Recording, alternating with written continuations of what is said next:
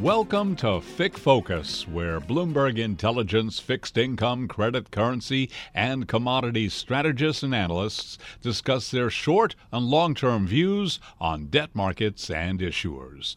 Now, here's the Bloomberg Intelligence FICC research team.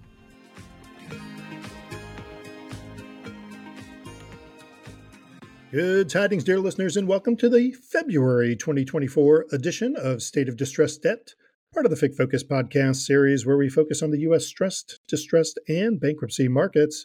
I'm your host, Noel Hebert, and joining me to explore the state of play are litigation analyst Negisa Balluku and senior distressed analyst Philip Brendel, each of Bloomberg Intelligence. In addition, Negisa and Phil sit down with Abid Qureshi. Abid is a partner in Akin's financial restructuring practice and the partner in charge of its New York office. Before we dive in, a request. We here at FICC Focus want to continue bringing you quality content and exceptional guests. We can't do it without you, so if you haven't done so already, please do follow, rate, comment, and share. It is greatly appreciated, so thank you, and on to the podcast. Phil, kind of a rock star close to 2023, but after that, January, kind of a giant shrug within high yield. I think, the index was really just flat, returned zero for the month, and in the early goings of February here, kind of on the same trajectory.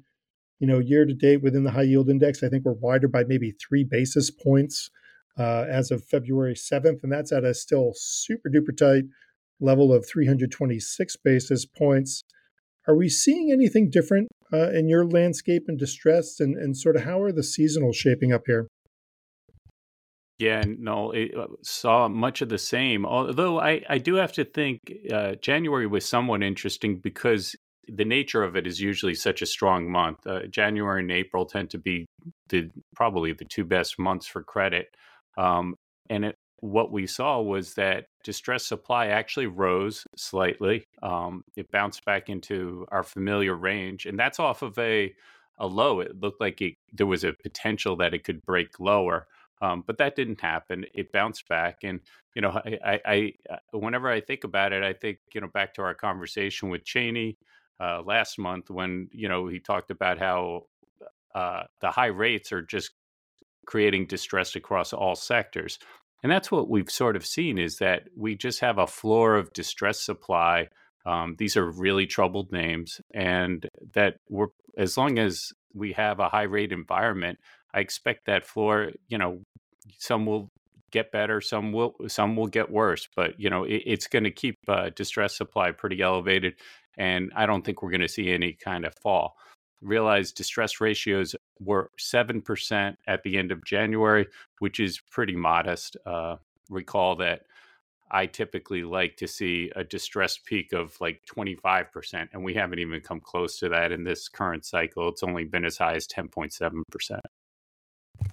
Yeah, no, it's been very interesting. I think one of the question marks for me is, and I was expecting some uptick, and we've gotten a really good sort of start in terms of the new issuance calendar, which, arguably can sort of help delay or sort of slow down sort of any kind of credit cycle. But it'll be interesting because I think, to your point, at the bottom there, you just have names and some pretty significant issuers in that sort of distress cohort that just don't seem to be going anywhere anytime soon. Do you see, are you just looking for sort of a churning sideways until we get some sort of catalyst, or do you have something more specific in mind? Oh, very specific. I've liked the results that we've gotten from following seasonals. It kind of goes to, I think this idea that really funds are driving the pricing on all of these bonds and debt, and so that you'll see the prices move higher even when fundamentals might be deteriorating, and so in that, with that in mind, March is a pretty bad month. That's the next one that I see that is a bad month.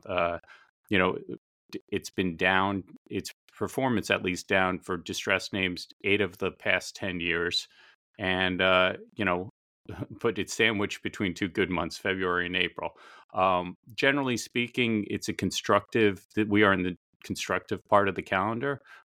May is really when things start getting, falling. Credit finds it loses its bid and things get worse during the summer months. But March is what I'd be looking at near term. Longer term, I don't anticipate that we're going to see, the big distress surge that some of us have been looking for. But I think maybe that we could potentially see this summer. Yeah, I think absent sort of maybe some large sort of new geopolitical risk or, alternatively something, that happens domestically, but with, kind of 6% type deficit spending, it's hard to see too much of a macro slowdown, at least through the election, but we'll see how things go. Well, with that, certainly appreciate your catching us up. Why don't we turn now to Phil and Negisa's conversation with Abid Qureshi.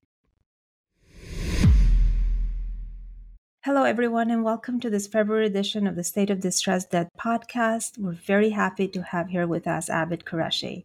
Abid is a partner in Akin's financial restructuring practice and the partner in charge of his New York office. He is a dedicated financial restructuring litigator and has litigated a wide variety of contested matters and adversary proceedings in large Chapter 11 cases, including PG&E, Travelport, Intelsat, Aeromexico, Revlon, and Diamond Sports, among many others. Abid regularly represents companies and debtors, creditors, bondholders, ad hoc groups, hedge funds, institutional investors, and official committees in both in and out of court restructurings. Abid, thank you for joining us today. So maybe let's start with the current state of play in your practice.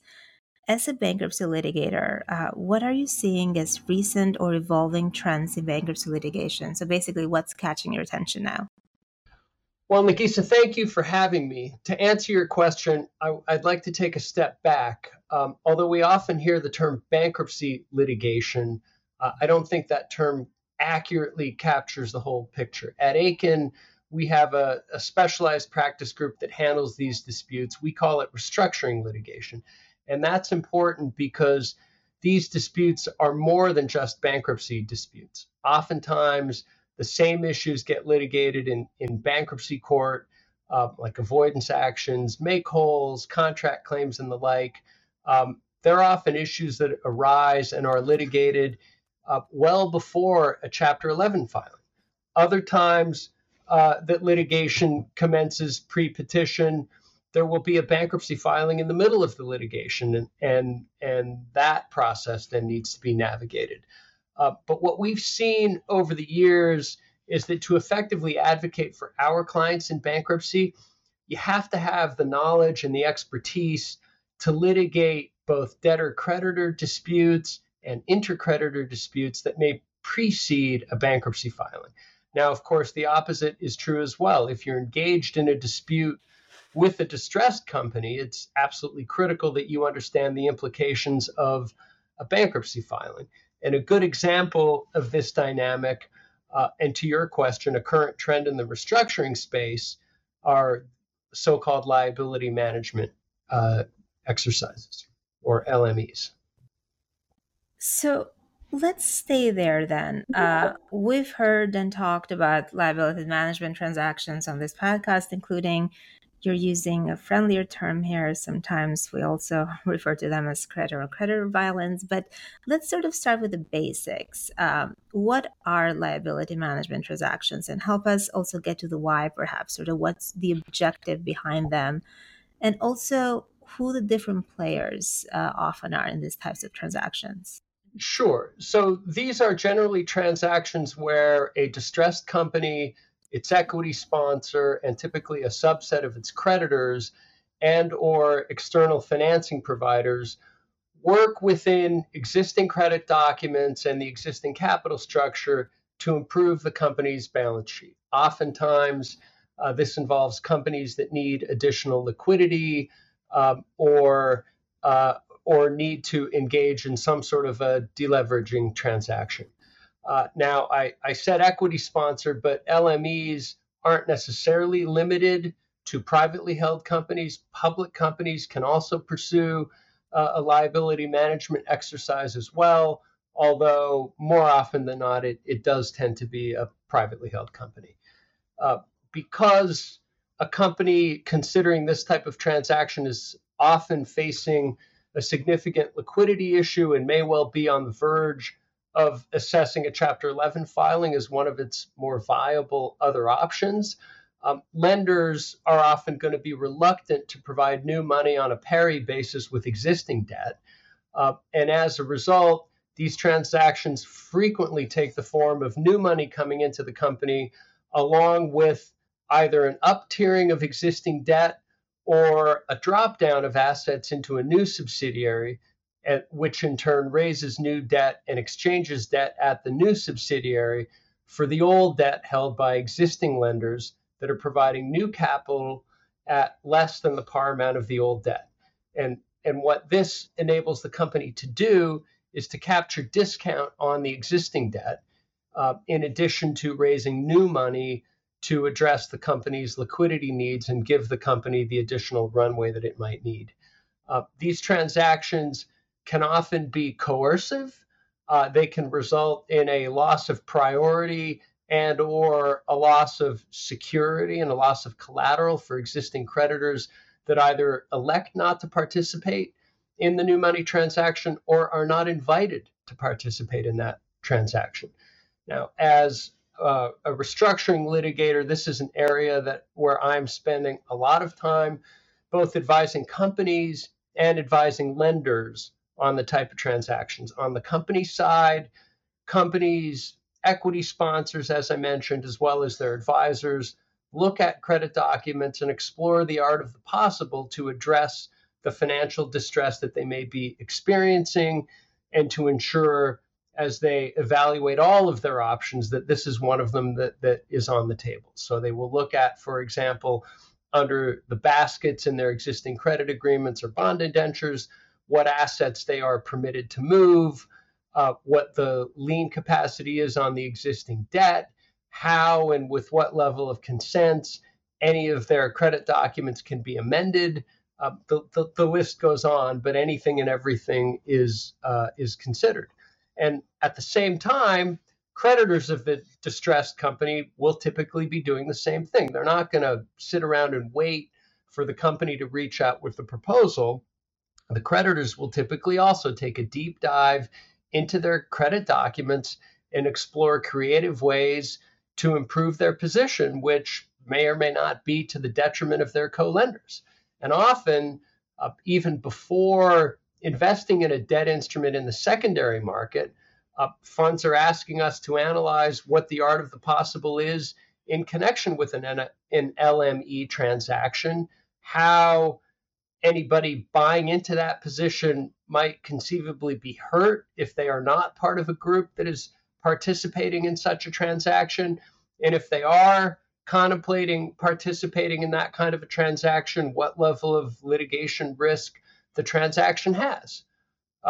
In addition, there are lots of scenarios, particularly where there's a very large capital structure with multiple tiers of indebtedness, where there may be multiple creditor groups that are jockeying with one another to get to a deal with the company. And the company may try to play off one of those groups against another to figure out where it can get the optimal new money transaction in order to get the liquidity and the runway that it needs. The last thing I would mention is the equity owner, and oftentimes it's a private equity sponsor, can also play a role in these transactions. Given that equity will, of course, typically expect a zero recovery in a bankruptcy scenario, equity sponsors may be particularly incentivized to take more aggressive actions to avoid a bankruptcy filing and to play out their option. As litigators, we are increasingly being brought in at a very early stage in the structuring of these transactions, because understanding the litigation risks involved on both sides of these transactions is fundamental to finding the ultimate solution and the right solution for the particular problem the company faces. Abid, Phil here. So when do you think all of this really started picking up speed? Note holders and lenders have always been aggressive against equity, even against other creditors ranked above and below them. But in the same class, that seems to be more of a recent phenomena. Yeah, Phil, I think that's generally right. Aggressive restructuring transactions are not new. Debtors, equity sponsors, creditors have been doing this for a while. And when we think about LME transactions, as I just described, one of the first that I certainly recall is J. Crew, which was in 2017. And in that same year, another one called Not Your Daughter's Jeans are a couple of the earliest. But it probably comes as no surprise that there was a noticeable uptick in these types of transactions with the onset of COVID in early 2020, as everybody was scrambling both to get new liquidity and, in addition to that, to understand where in their capital structures they could potentially look to in order to raise new indebtedness. We saw in very quick succession similar liability management transactions at CERTA, at Trimark, and at Boardriders. And all three of those transactions, as you know, were subsequently challenged in court. Now, those three, CERTA, Trimark, and Boardriders, are also known as up-tier transactions. And in an up-tier, what happens is a majority of the existing lenders agree to provide new money under a new super priority loan while also rolling up their existing debt into new loans with either second or third out status. At the same time, the lenders who are not permitted to participate, they are relegated to a priority behind all of the new money and all of the rolled up debt. This, of course, can have drastic effects for the non-participating lenders who wake up one day to suddenly find that what was first priority debt is now all of a sudden subordinated and sits behind hundreds of millions of dollars of new debt. Now, although the incurrence of new indebtedness is typically prohibited by or strictly limited by existing credit documents, the way these transactions work is that a majority group will consent to amending the existing credit docs to permit the new indebtedness. And sometimes those amendments will go even further, both to strip covenants and or to amend the so-called no action clause to make it more difficult for those lenders that are left behind to challenge the transaction. Can you go into some detail on how a bare majority of lenders can make some of these dramatic changes that affect really the value of the loan? Sure. And of course, this is one of the issues that is often litigated. But the amendment provisions of credit documents typically permit modifications with the consent of creditors holding a simple majority of the outstanding principal of the debt. But these amendment sections, in addition, also include so-called sacred rights. Sacred rights are provisions that are considered so fundamental to the bargain that they cannot be amended without 100% consent of all of the creditors that would be adversely affected. Now, into the bucket of sacred rights typically fall things like the rate of interest, the maturity date, things that have a very direct economic impact. A distressed company is not realistically going to receive unanimous consent to do anything. And so the goal when structuring a liability management transaction is to look for amendments that only require 50% and to get the transaction done without touching any of the so-called sacred rights. So let's maybe go back a bit to the more specific cases you mentioned. CERTA, Trimark, Boardriders, they were all challenged in non-bankruptcy courts, at least initially. So let's start there and go over a little bit what happened in those cases. Sure. So CERTA, why don't I start with that one? That is the only transaction that I'm aware of where the parties sought preliminary relief in the form of a TRO. To prevent the transaction from happening in the first place. That TRO motion was denied.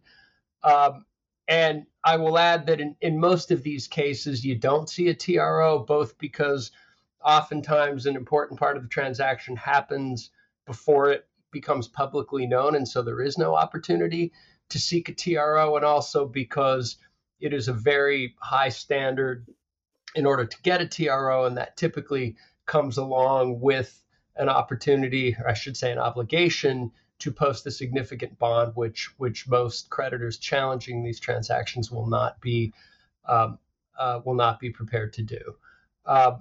So every transaction is different, but in every challenge, at a minimum, you see the following types of claims: breach of contract, first and foremost, an allegation that either the credit agreement or the bond indenture has been breached, as well as breach of the so-called implied covenant of good faith and fair dealing, which is an implied term under every New York law governed contract, and most of these credit docs are governed by New York law. Ultimately, what a court is faced with is this: a company and a subset of its creditors did something that is not expressly prohibited by the credit documents. And the question becomes, is it so egregious that there should be some sort of a remedy? And what we have seen over the course of the past 4 years is that state and federal district courts have on a few occasions let the contract claims proceed past the motion to dismiss stage, but we have very little data, and as I'll get to, perhaps a little more to come very shortly, but very little data on how courts would ultimately view the merits if any of these went to trial. So let's take CERTA as an example. Initially, CERTA began in federal court, and it was dismissed for lack of subject matter jurisdiction, and the original state court action was voluntarily dismissed. But in the second CERTA federal action, Judge Fela denied a motion to dismiss brought by the company and the supporting lenders, and that motion to dismiss was denied both with respect to the breach of contract claim and with respect to the claim that the implied covenant had been breached. Now, if you read that decision, you get a sense that the court was struck by the apparent unfairness of the transaction to those lenders that were left out. And if I could briefly read one quote from Judge Fela's decision, and I'm quoting from this decision that came down in March of 2022, which I think gets across how she viewed the transaction. And the quote was, "One could reasonably conclude from plaintiff's allegations that defendant systematically combed through the agreement, tweaking every provision that seemingly prevented it from issuing a senior tranche of debt, thereby transforming a previously impermissible transaction into a permissible one.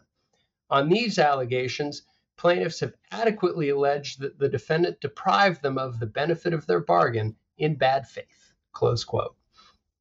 So that CERTA decision, and particularly that passage that I just read, has been much discussed in all of these LME situations, and is particularly noticeable for the very broad interpretation of the implied covenant.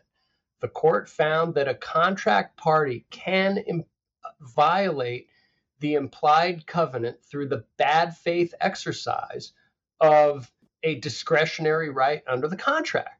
Now, that's significant. So in other words, what the court is saying is that even if the contract provides a party with the discretionary right to do something, and in the case of CERTA, that is the power to amend the contract, the implied covenant can be breached if that party exercises that right in a way that constitutes bad faith because it frustrates the other party's entitlement to the benefit of their bargain. Now, about 6 months after that decision came down in CERTA, a New York state court made a substantially similar ruling in the board riders case.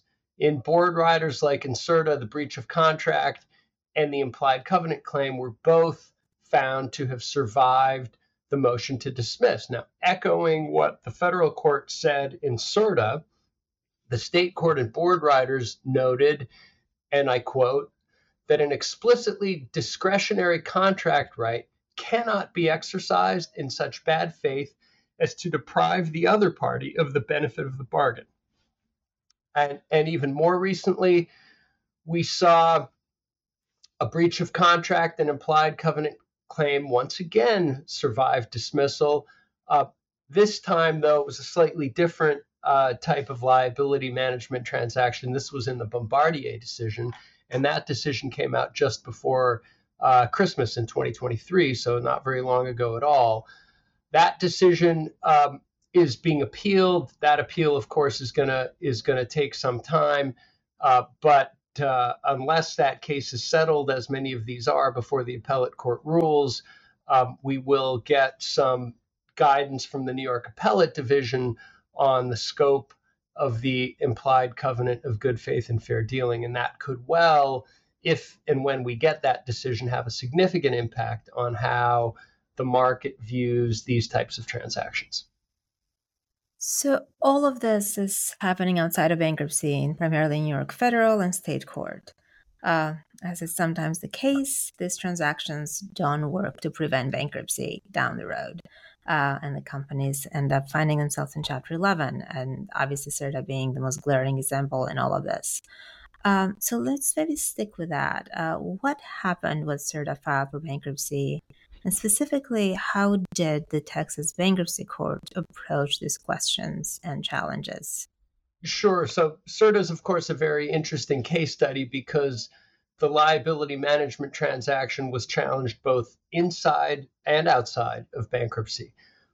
And look, from a certain point of view, creditors participate in a liability management transaction in order to enhance their recovery and improve their priority in the event that the company ends up falling down and filing for bankruptcy. That's really where the rubber hits the road, so to speak, with respect to these transactions. So the first observation I have about CERTA is that, as is very typical in most Chapter 11 cases, things move very quickly. Most debtors tend not to age well in bankruptcy and repeatedly put pressure on both the court and all of the parties in interest to emerge as quickly as possible.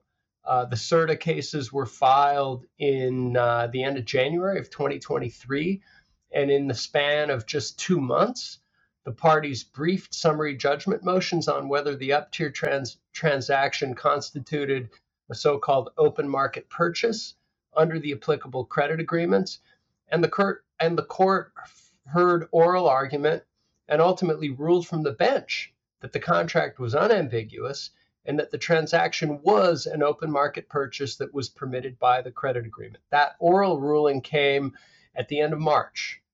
So in the space of approximately 2 months, there was summary judgment briefing, I should say, as well as a bench ruling. That alone would have taken a year or more in a typical New York State court docket.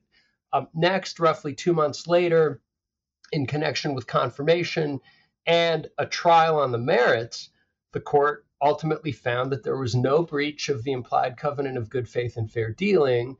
And with respect to the implied covenant, Judge Jones, or I should say then Judge Jones, said the following in that CERTA ruling, and I quote, "Liability management transactions may or may not be a good thing. Lender exposure to these types of transactions can be easily minimized with careful drafting of lending documents. While the result may seem harsh, there is no equity to achieve in this case. Sophisticated financial titans engaged in a winner-take-all battle. There was a winner and a loser. Such an outcome was not only foreseeable, it is the only correct result," close quote. So as you can see from that quote, Judge Jones had a very different perspective on the implied covenant and the role the implied covenant plays than the federal court judge in CERTA or the state court judge in Board Riders. So what we have here is a very clear statement that the role of the implied covenant should be severely limited. That ruling is currently, I believe, on appeal to the Fifth Circuit. So that is what happened in the bankruptcy court in CERTA. You know, what I find really interesting there is easily minimized. I don't know if lenders or their lawyers find it so easily minimized to carefully draft the lending documents to avoid that. So Abid, given the diverging rulings and appealings, how should creditors and companies proceed when considering these transactions? Sure. So I think there are a few practical takeaways, at least with regard to the litigation issues. So let me start with outside of bankruptcy. So outside of bankruptcy, New York state courts have shown a willingness to allow both core contract and implied covenant claims to survive a motion to dismiss. But as I noted, it is a slow process outside of bankruptcy. To take board riders as an example, that complaint was filed in October of 2020. The motion to dismiss decision took more than 2 years. That decision hit on October 17th of 2022.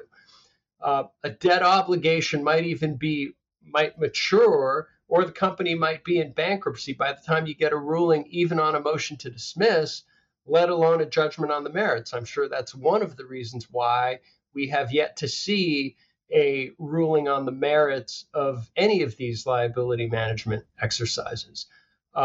There have been relatively few federal court actions, which I think is the result of the hurdles in diversity jurisdiction in order that these cases can be brought in federal court. They are mostly in state court, and in state court, they proceed very slowly.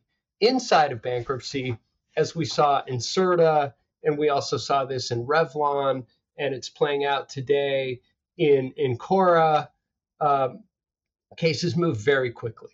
There's going to be a decision on the merits very quickly, and the risk that creditors face in litigating these issues inside bankruptcy, I think, are compounded by the fact that there will be broader restructuring goals that the debtor has, including emerging quickly, that will invariably influence the outcome of the case. So you mentioned Incora. We're recording this on February 8th. As we speak, there's an ongoing trial in Incora in the Texas Bankruptcy Court where many of these questions are being asked once again. And who knows, maybe that may be a different outcome than CERTA. But there's clearly a ton of uncertainty here. But if you had to make a prediction about where things are headed, what would it be?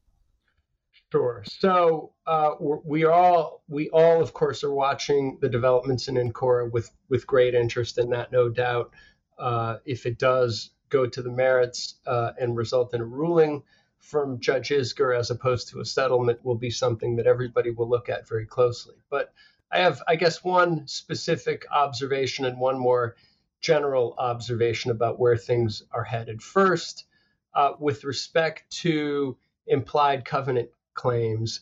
And this harkens back to the CERTA court's statement, the CERTA bankruptcy court statement, that exposure to these transactions can be avoided through contract drafting. We are starting to see provisions in credit documents that are intended to explicitly prohibit certain liability management transactions. But we are seeing other deals with credit documents that do not include these provisions. So when it comes to claims for breach of the implied covenant of good faith and fair dealing, I think in the future it's going to be increasingly difficult for creditors to argue that a prohibition on an LME transaction is implied in a credit agreement when there are credit documents out there in the marketplace that explicitly prohibit these types of transactions. Second, looking back at CERTA, board riders, Trimark, and I guess others, including Bombardier, Mitel, Incora, the contractual claims survived a motion to dismiss. But suffice to say that from 2020 to the present, and with perhaps an exception in the very near term with Incora, we have yet to see any judicial decisions that have caused the market to pump the brakes on these types of transactions. To the contrary, we're seeing more and more aggressive and more creative transactions out there. Things are arguably moving more in that direction. Take, for example, the recently reported Robert Shaw transactions.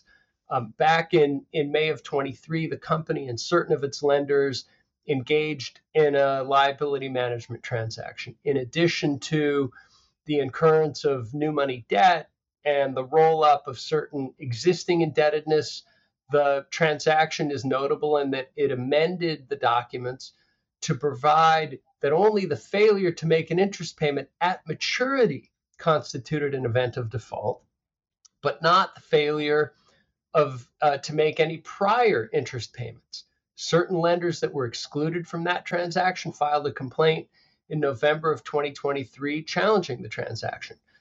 The plaintiffs voluntarily dismissed that action without prejudice to refile in February. But then in late December of 2023, another lawsuit was filed, this time by one of the parties that was a so-called favored lender who participated in the initial transaction. In that lawsuit, the claim was that the company and other defendants engaged in a sham transaction to further amend the credit documents in violation of its rights. Now, the interesting thing about this credit agreement was that it contained an explicit blocker that prohibited amendments to authorize the incurrence of additional debt for purposes of influencing a voting threshold. And the argument was made that the defendants improperly attempted to circumvent that provision. Now, it's too soon to tell what's going to happen, but it's noticeable that we're now seeing not only challenges to LME transactions, but in this case, lawsuits arising from disputes between the favored lenders, and that the inclusion of so-called blocker provisions in the credit documents may well not be a silver bullet for creditors that are trying to protect themselves. So looking forward, if I had to make a prediction, I would say that at some point there will be a tipping point, that as companies work with creditors to become more and more aggressive regarding transactions where one group of creditors is favored over another, at some point there may be a decision that causes all of the parties involved in these to pause and to question whether things have started to go too far. I think before we get to that point, we will need maybe even an appellate court decision or some higher court authority that adopts some of the arguments that have been made at the lower court level, or potentially a bankruptcy court ruling, but on facts that are not too specific to that case, and where the court adopts principles that are more generally applicable to these types of transactions. Well, I think that's a good place to end our discussion on liability management transactions. Certainly covered a lot, but I did want to pivot to a different topic in the bankruptcy litigation space, which is mediation, effectively sort of encompassing many, if not all, aspects of the case at times. We've seen more and more of it in large and complex Chapter 11s. But I was wondering if you speak to how this development has impacted things, and more specifically, maybe how it has impacted your work as a litigator. Sure. So you are certainly correct that mediation is becoming more and more common in large Chapter 11 cases. Of course, it's nothing new to observe that judges like consensus. I have yet to meet a judge that does not like having an issue come off his or her busy docket.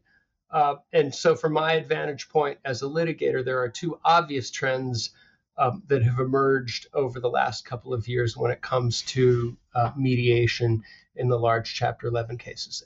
And the first is that it has now, in most jurisdictions, become virtually automatic that when there is a mediation, it is going to be conducted by another sitting bankruptcy judge. Again, I think that from the perspective of trying to get to more successful mediations, that is a welcome development. And I think it is a welcome development both because the professionals that are involved in these cases are the ones that are going to appear in front of the same judges that are conducting the mediation again and again. But in addition, on the creditor side of the ledger, there are many institutions whose business is to invest in distressed securities, and those institutions are repeat customers in the bankruptcy context. So they too will be facing those same judges again and again in other cases. And there's little doubt in my mind that therefore the presence of a sitting bankruptcy judge as the mediator does have a moderating influence on the behavior of both the parties and the professionals involved in these mediations. The second observation I would make is that there has been a discernible trend towards not just issue-specific mediation, like, for example, resolving a dispute concerning a DIP or a 363 sale, or resolving a specific adversary proceeding, but instead global case mediation. We've seen this in a number of cases: Sears, Intelsat, and a number of the mass tort cases such as Boy Scouts, Purdue, and Mallinckrodt. And again, I'm not suggesting that this isn't a good thing. For a debtor to be able to emerge more quickly and to avoid litigation that is invariably both time-consuming and expensive has obvious benefits for the estate as a whole. The one observation that I would make, though, from a litigator's perspective, is sometimes you may find yourself in a position where you truly believe that you have the facts on your side, you have the law on your side, that you are going to win, and what you really want is your day in court. But the pressures of a large Chapter 11 case result in the proverbial freight train moving speedily down the tracks and heading right into you. And in the context of a mediation, often resulting in the conclusion that you really have no choice but to reach a suboptimal settlement that certainly outside of bankruptcy you would not have entertained. But that is certainly become a regular part of the bankruptcy process. Abid, when you enter mediation, are there any good rules of thumbs that you should give creditors, investors? That's my background, so I'm always thinking like an investor. When we're entering that room, who are the guys that end up doing better than the other guys? It's not always the argument, but just any insights there, I think would be great for our listeners. Yeah, so Phil, it's a difficult question to answer because I think it very much depends on who your mediator is, right? Every mediator has a different style, and many of these mediations, there are bankruptcy judges that are more experienced in mediation and others that are less experienced in mediation. So I would say that it really does depend both on who the mediator is as well as on the nature of the issue. So one thing that I would certainly look for is whether the issue that you happen to be mediating is one that can be carved out, if you will, from the overall urgency for the company to emerge from Chapter 11. Is it an issue that if you can't resolve it in mediation, can be resolved post-emergence from bankruptcy in the form of a litigation trust or otherwise be dealt with after the case is over? Because from an investor's perspective, again, if your issue that you are seeking to litigate inside the Chapter 11 case is one that is going to cause a meaningful delay in the company's ability to emerge from bankruptcy, you can expect that you will be under immense pressure, not only from the mediator, but from the debtor. And most often the debtor will have a restructuring support agreement in place, and that usually will be with the secured creditors. And so there will be pressure from all of the RSA parties to not trip any of the milestones that inevitably were negotiated as part of the RSA. And that will be, I think, the most difficult place to be in the context of one of these mediations.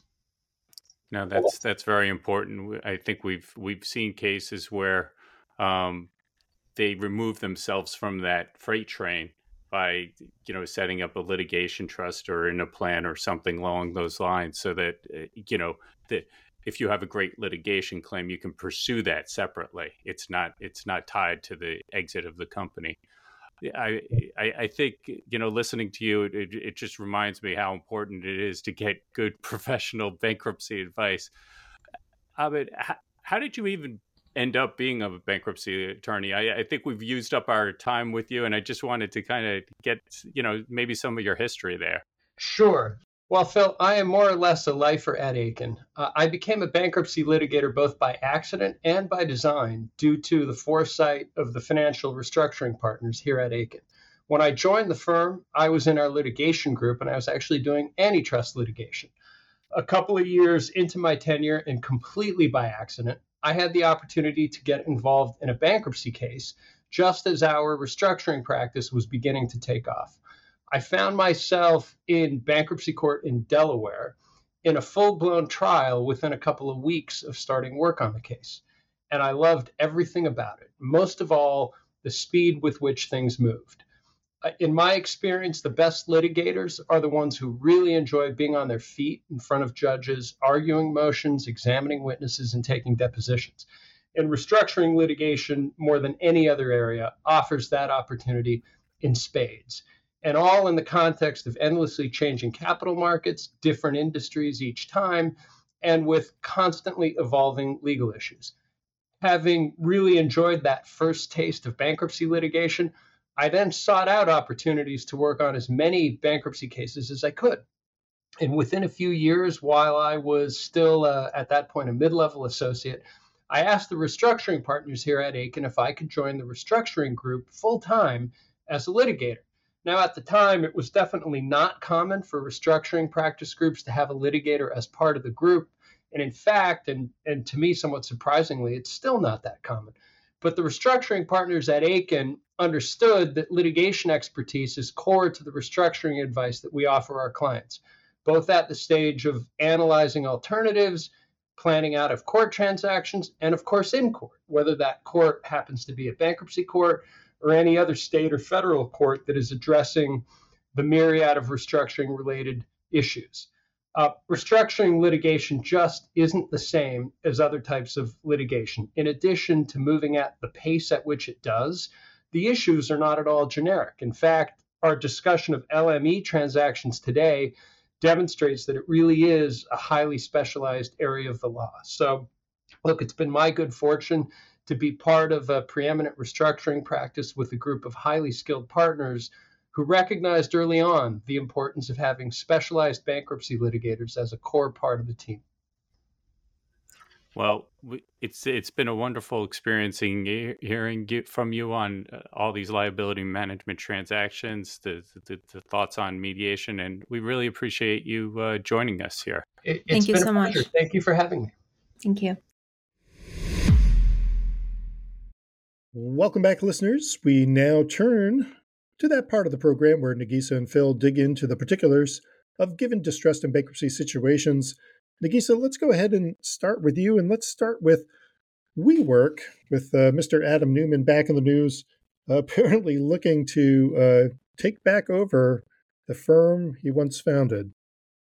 Sure, Noel. So there's definitely been some news reports lately about Adam Newman and Third Point possibly bidding for the company.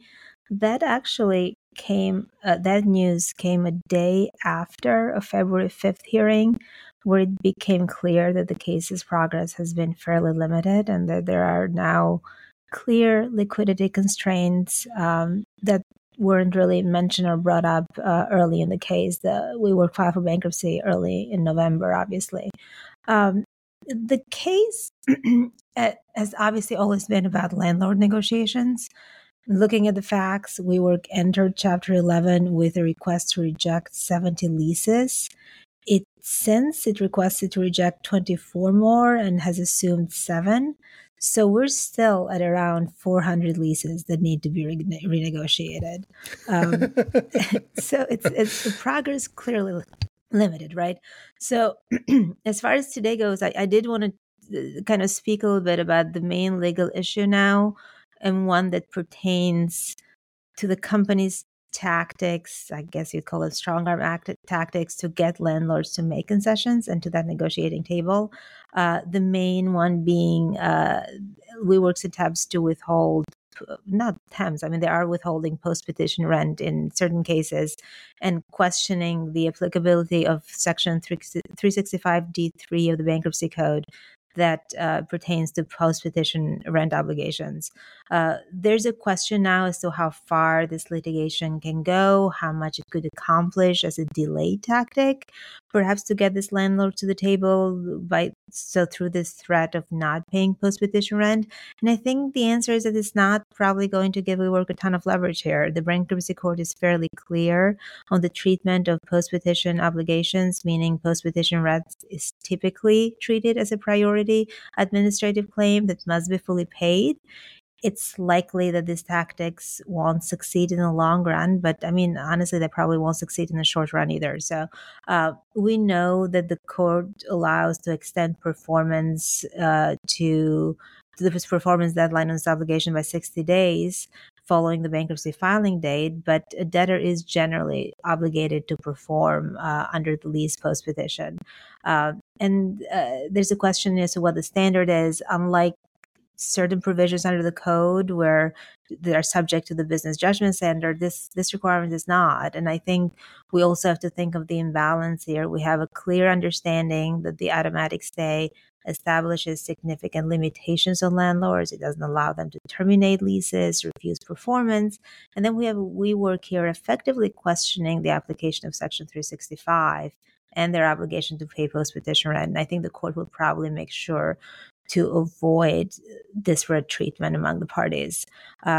As far as where does it leave us and how Adam is back in the news, I think there are now clear liquidity constraints. There's a new plan on file, just filed February 4th, that allows for a DIP and a rights offering.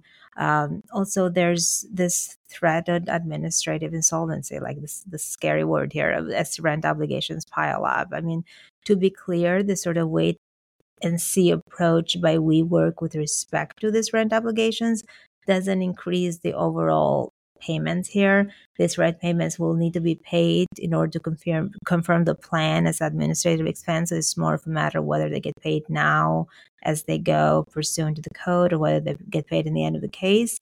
But they will need to be paid eventually in order to confirm a Chapter 11 plan. Yeah, certainly the lack of recovery in the commercial real estate space probably not helping things on there as well. But maybe just staying with you and pivoting to a recent bankruptcy here, and that being with the Brazilian airline GOL. Yeah, I'm happy to talk about GOL. I think Phil may be able to talk about it more broadly, but it's been a sort of very consensual first day. They had 2 hearings already. The thing that jumped out at me as kind of the trickiest part that ended up being kind of resolved was its DIP. It did draw initial concern from the court, and that concern dissipated fairly quickly, but I think it's sort of interesting to talk about it. There's a proposed $950 million DIP. GOL got access to $350 million on an interim basis on that first day. I'm calling it first day hearing. So first, even before the DIP was filed, the court wanted to know whether it contained any controversial features. And I think specifically what it had in mind here was what it was concerned was with an equity election feature that was present in LATAM Airlines DIP. This was a few years ago where LATAM, in the same bankruptcy court, by the way, the LATAM court refused to approve a DIP loan that was provided by LATAM's pre-bankruptcy shareholders because it found that the agreement was a sub rosa Chapter 11 plan. So in other words, LATAM, pursuant to the DIP, LATAM could elect to pay shareholder this loan with discounted stock in lieu of cash, but it also was able to prevent the confirmation of any other plan, so any plan other than its own. That loan was later modified to remove the controversial feature, but I think that ruling provided enough warning against similar financial structures. So Judge Glenn was concerned that he was going to potentially see similar features in the GOL's plan. It it turned out that GOL's DIB didn't really contain any such features, and it was described numerous times as pretty much middle of the road as it gets, I think were the words. That said, it's a very expensive debt that didn't go unnoticed by the court. The court did express significant concern with that. I think to put things in the perspective, on $950 million over 15 months, I think we're looking at fees of over 25%. So pretty significant. But ultimately, it did get approved, I think, in a way signaling to debtors that fees could survive most opposition, it seems. I mean, this was consensual in terms of the parties, but the only change that the DIB ultimately underwent following the hearing was some added limitations and reporting structures surrounding legal expenses. So pretty minor changes overall, given compared to what the court initially expressed concern with. Yeah, maybe I'll just pick up, and maybe start with some of the basics. GOL has a fleet of about 140 Boeing 737s. It was started about the year 2000, 2001, by the Constantino family. And in Brazil, they're set out to be a low-cost carrier. Fast forward, they've grown a lot. They went into the pandemic. They had some issues with the 737 MAX 8s.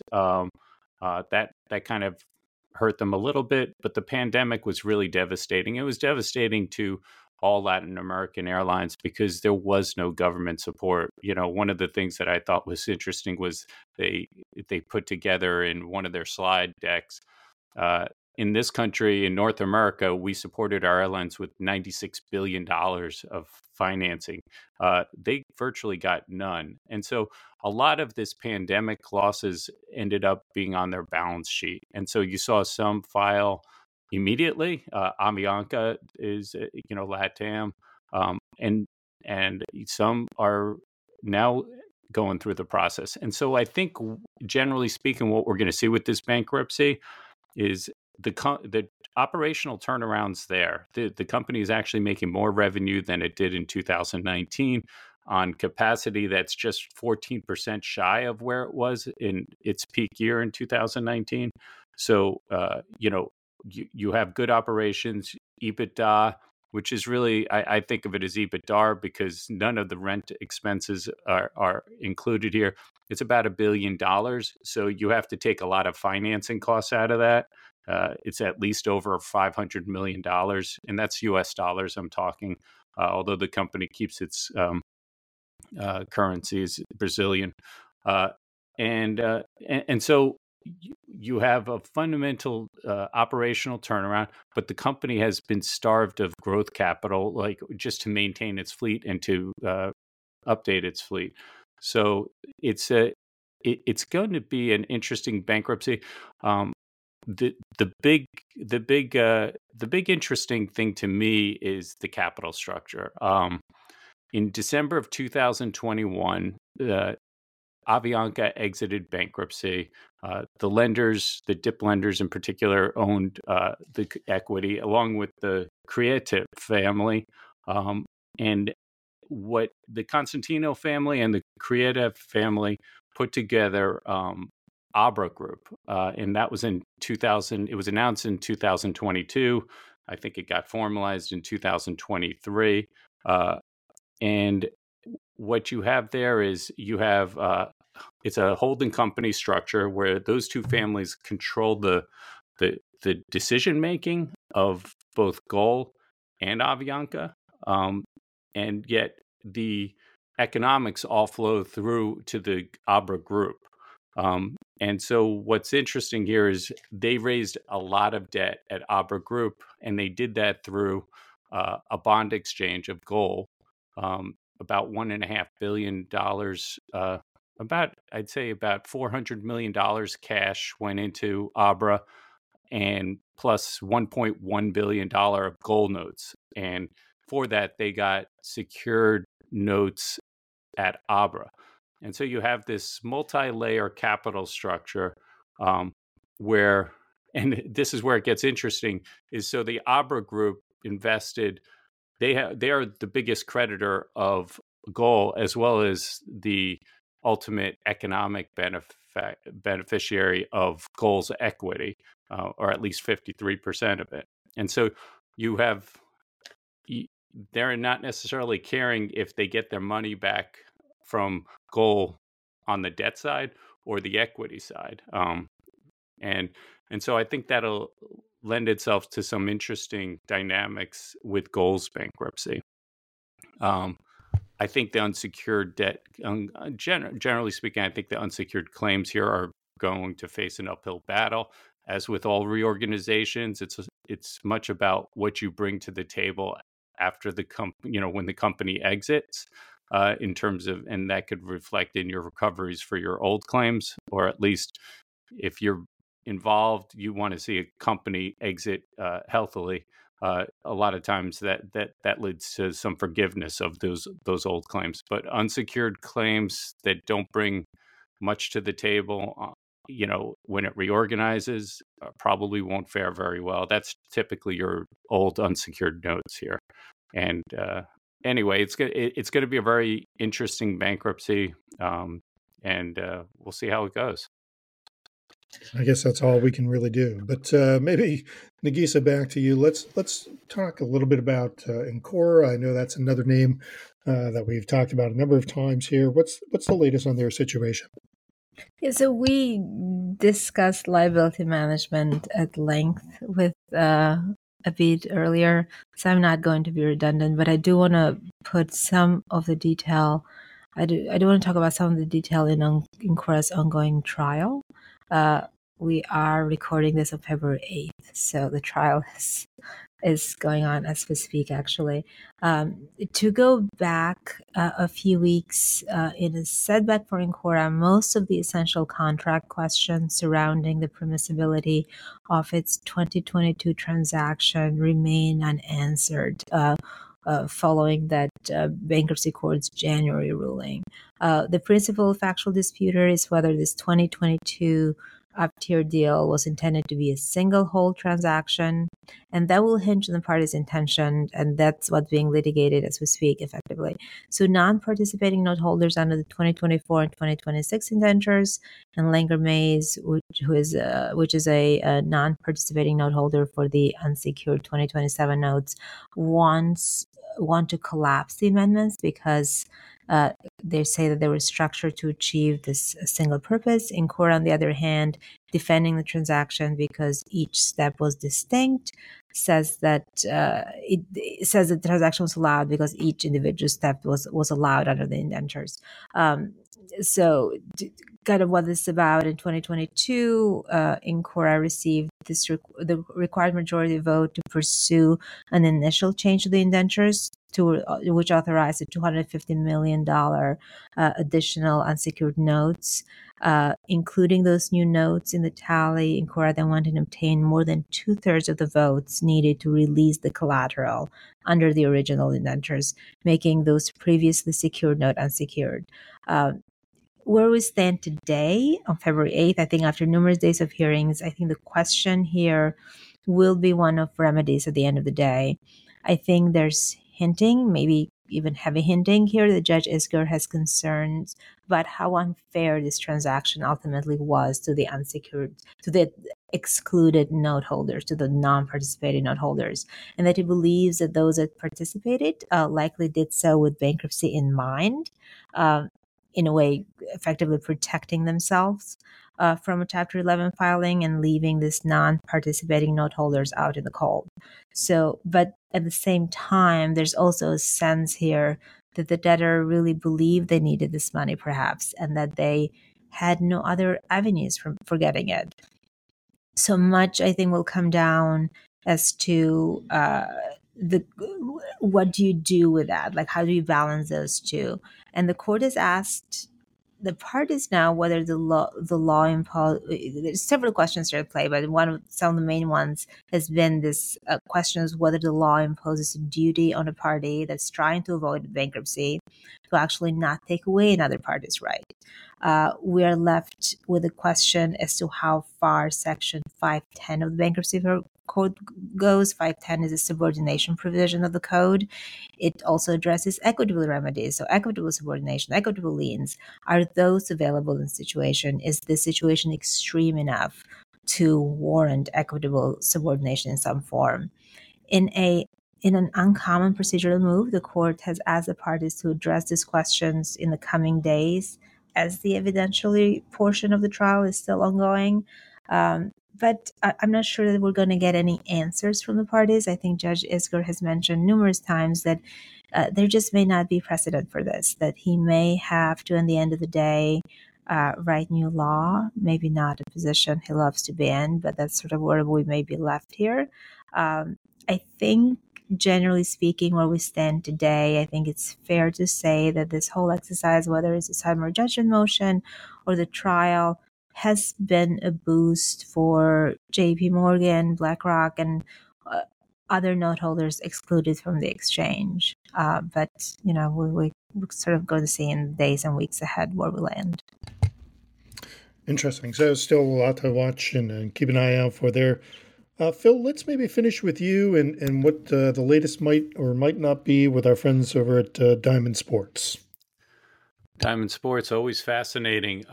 So we've actually had a lot of news. And, one of the big avenues for recovery that the unsecured notes and even secured notes had was their litigation with Sinclair. And that got settled. They announced a $500 million settlement, or maybe just under that.